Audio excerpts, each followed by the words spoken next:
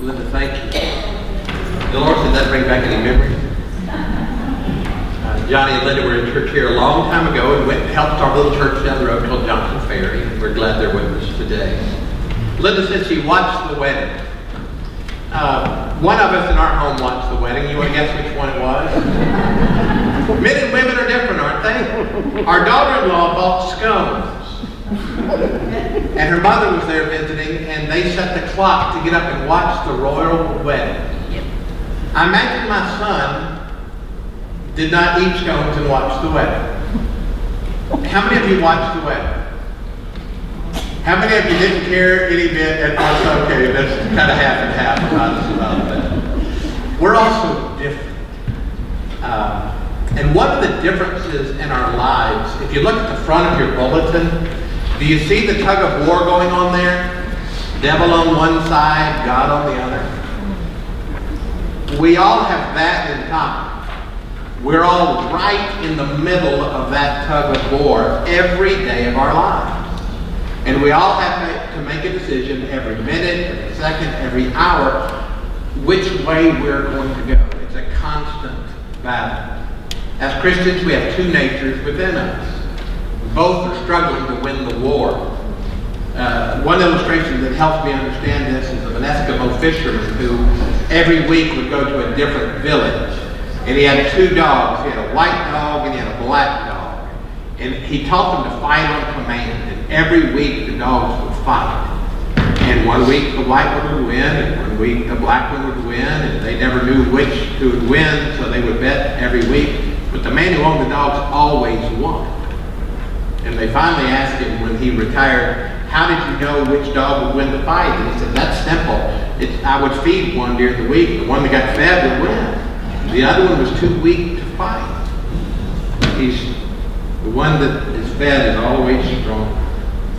You know, if we feed our spiritual lives and allow the Holy Spirit to rule in us, we will win. And if we starve our spiritual nature, we will lose.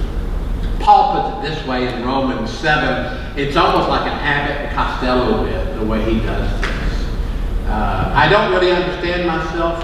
I want to do what is right, but I don't do it. Instead, I do what I hate. But if I know that what I'm doing is wrong, this shows that I agree that the law is good. So I'm not the one doing wrong. It's sin living in me that does it. I know that nothing good lives in me. That is, in my sinful nature. I want to do what is right, but I can't. I want to do what is good, but I don't. I don't want to do what is wrong, but I do it anyway. But if I do what I don't want to do, I'm not really the one doing wrong. It's sin living in me that does it. I've discovered this principle in life. That when I want to do what is right, I inevitably do what is wrong. I love God's law with all my heart, but there's another power within me that is at war with my mind. This power makes me a slave to the sin that's still within me.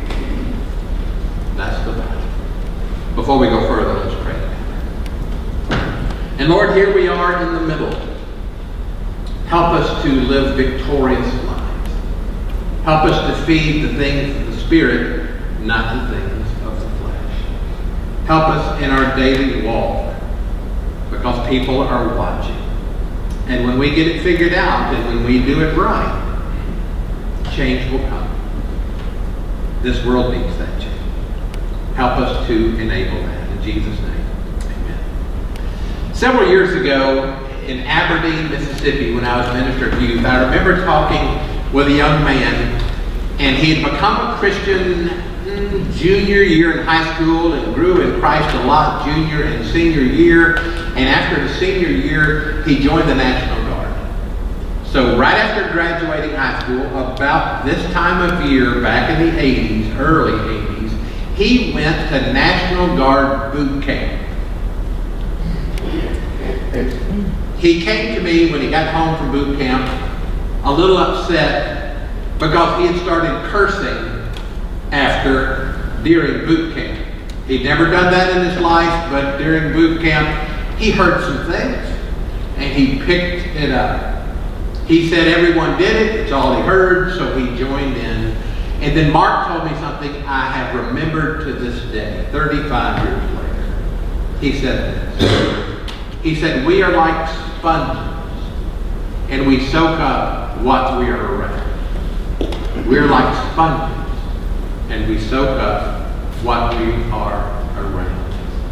And I think that's well put. Do you agree that that is true? Doesn't Colossians 3:16 make more sense when it encourages us and says, let the word of Christ dwell in you richly? Teach and admonish one another in all wisdom and with gratitude in your hearts, sing psalms, hymns, spiritual songs to God. Last week, if you were with us, we've been studying the Holy Spirit now for about 5 weeks. Last week, if you were with us, we equated Colossians 3:16 to Ephesians 5:18. Don't be drunk with wine that is debauchery, but be filled with the Spirit.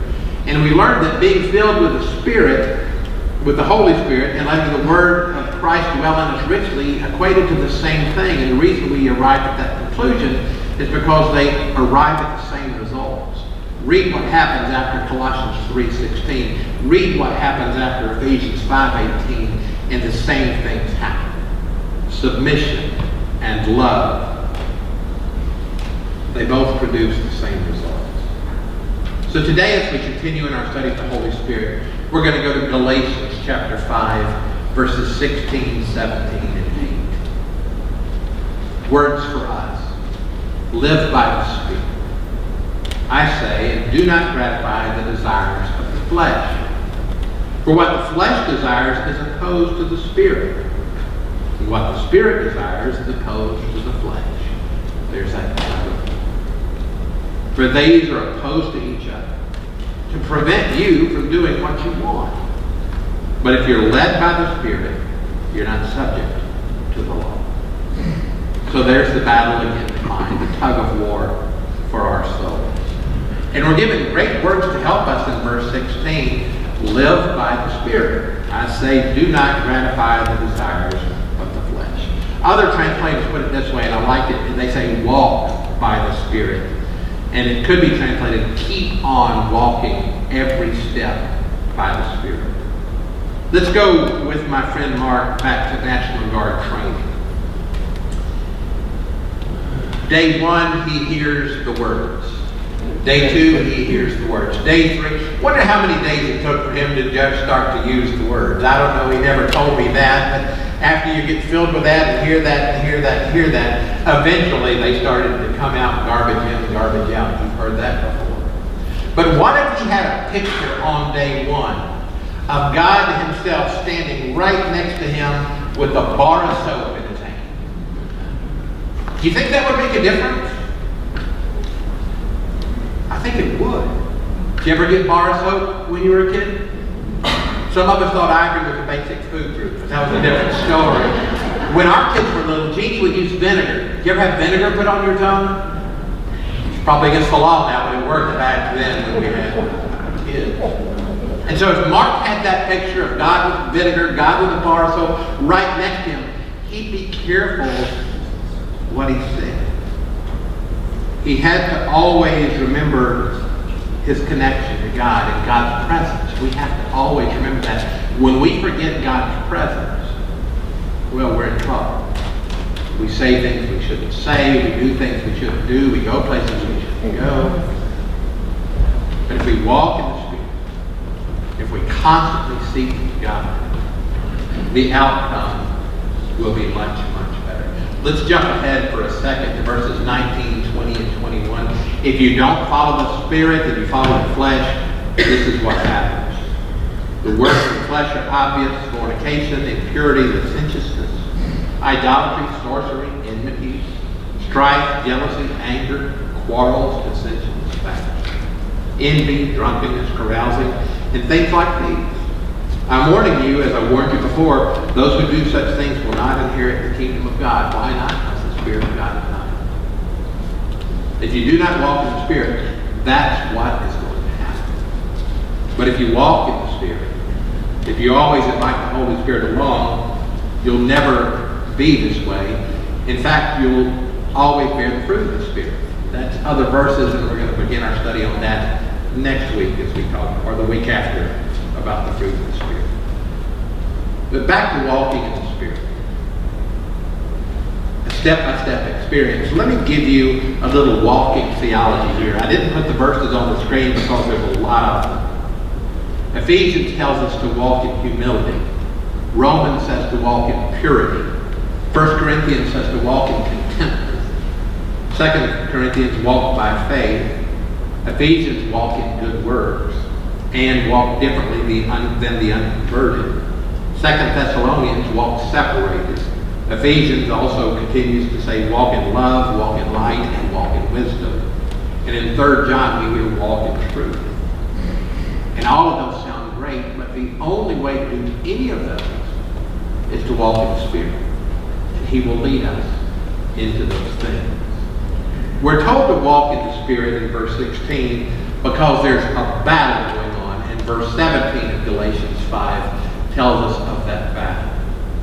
For what the flesh desires is opposed to the Spirit, and what the Spirit desires is opposed to the flesh, for these are opposed to each other, to prevent you from doing what you want. Unfortunately, this week, and any Sunday I can get up and say this, but unfortunately this week on the news, we've seen the result of walking in the flesh happen.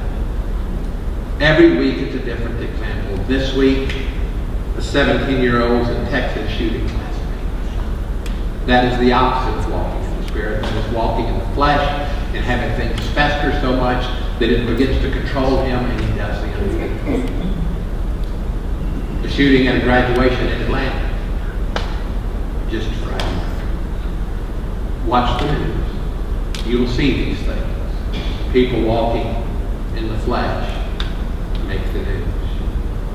Too many people are losing this battle because we have a problem with evil in our society. And as Christians, we have to win that battle every day. We have to walk in the Spirit every day. The good news, I have a birthday coming up in August. I will be 59.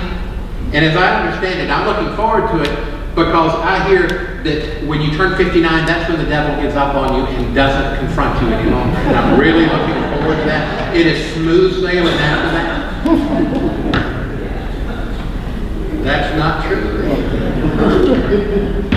What birthday does that happen? Sadly, the battle goes on as long as we do.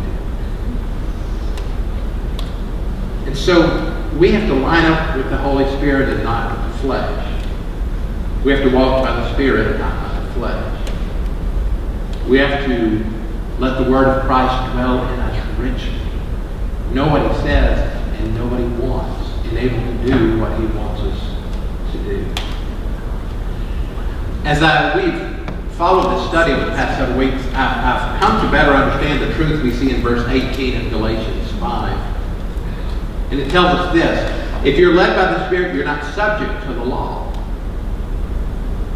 That's interesting to me. Do you think it ought to say if you walk by the Spirit, then the law is no problem? If you walk by the Spirit, then you're in line with the law? What's that mean? Verse 16, walk in the Spirit, you'll will not carry out the desires of the flesh. What will you carry out? You'll carry out the desires of the Spirit. So, not the flesh will win, but the Spirit will win. So walking with the Spirit means being filled richly, being dominated by God's Word. And if you do that, you're not under the law. What's that mean? It tells you this. You're no longer in a situation where you're trying to be controlled externally. Where you look at a list and say, I've got to do that, got to do that, got to do that, got to do that. When you walk by the Spirit, you're controlled internally. And God will automatically make you do the things that you ought to do and need to do. We're no longer under an external constraint. We're now under an internal compulsion that makes us do what we ought to do. So we have a serious battle facing us. And if we're going to need to win that battle, and we do, we're going to need to walk by the Spirit. As we began this study, I asked you, do you remember this? to develop a picture of the Holy Spirit. Remember that? Trying to make it, you have a picture likely of God, you have a picture likely of Jesus, but could you develop a picture of the Holy Spirit? Friday, I saw a great picture. I spoke at a memorial service at Canton Hill Funeral Home, there on Old Kenton Road and Upper Roswell Road. You know where that one is? That's where I was Friday. And the burial was at Kennesaw Memorial Park off of Whitlock. Now, ministerially speaking, that's about 200 miles away. It can take a while. You know how Marietta can be with traffic and red lights. Trying to get to Whitlock from Old Kenton can take a while. We had 2 policemen on motorcycle escorts. And so there was a cop at the front and a cop at the back, and one would stop the light, the other would zoom by. If you've ever been in a police escort, they're just like a ballet. And it was a thing of beauty. And the hearse was in front, and I was driving right behind the hearse, and the family and the followers behind me. And I'm watching all of this unfold as I'm driving, and we're running every light in Cobb County, and I'm enjoying running the lights in Cobb County, and we're moving people out of our way. And I thought, what a beautiful example of the Holy Spirit. Guiding us to the destination we need to go. Moving things out of our way. And getting us there in the best way possible. Do you know what I could have done? I could have thought, why are they going that way? They shouldn't turn here. I'm going to go up to the Big Chicken, and then I'm going to do this, and I'm going to do that. Would that have been a good idea? No. It's never a good idea to get out of line. It is never a good idea to not follow the leadership of God. And I've done it. Have you? I've done it. But will we let the word of Christ dwell in us richly? When we seek the Holy Spirit every moment of every day, He's going to escort us to the best places at the best time. Isn't that what you want? Let's pray.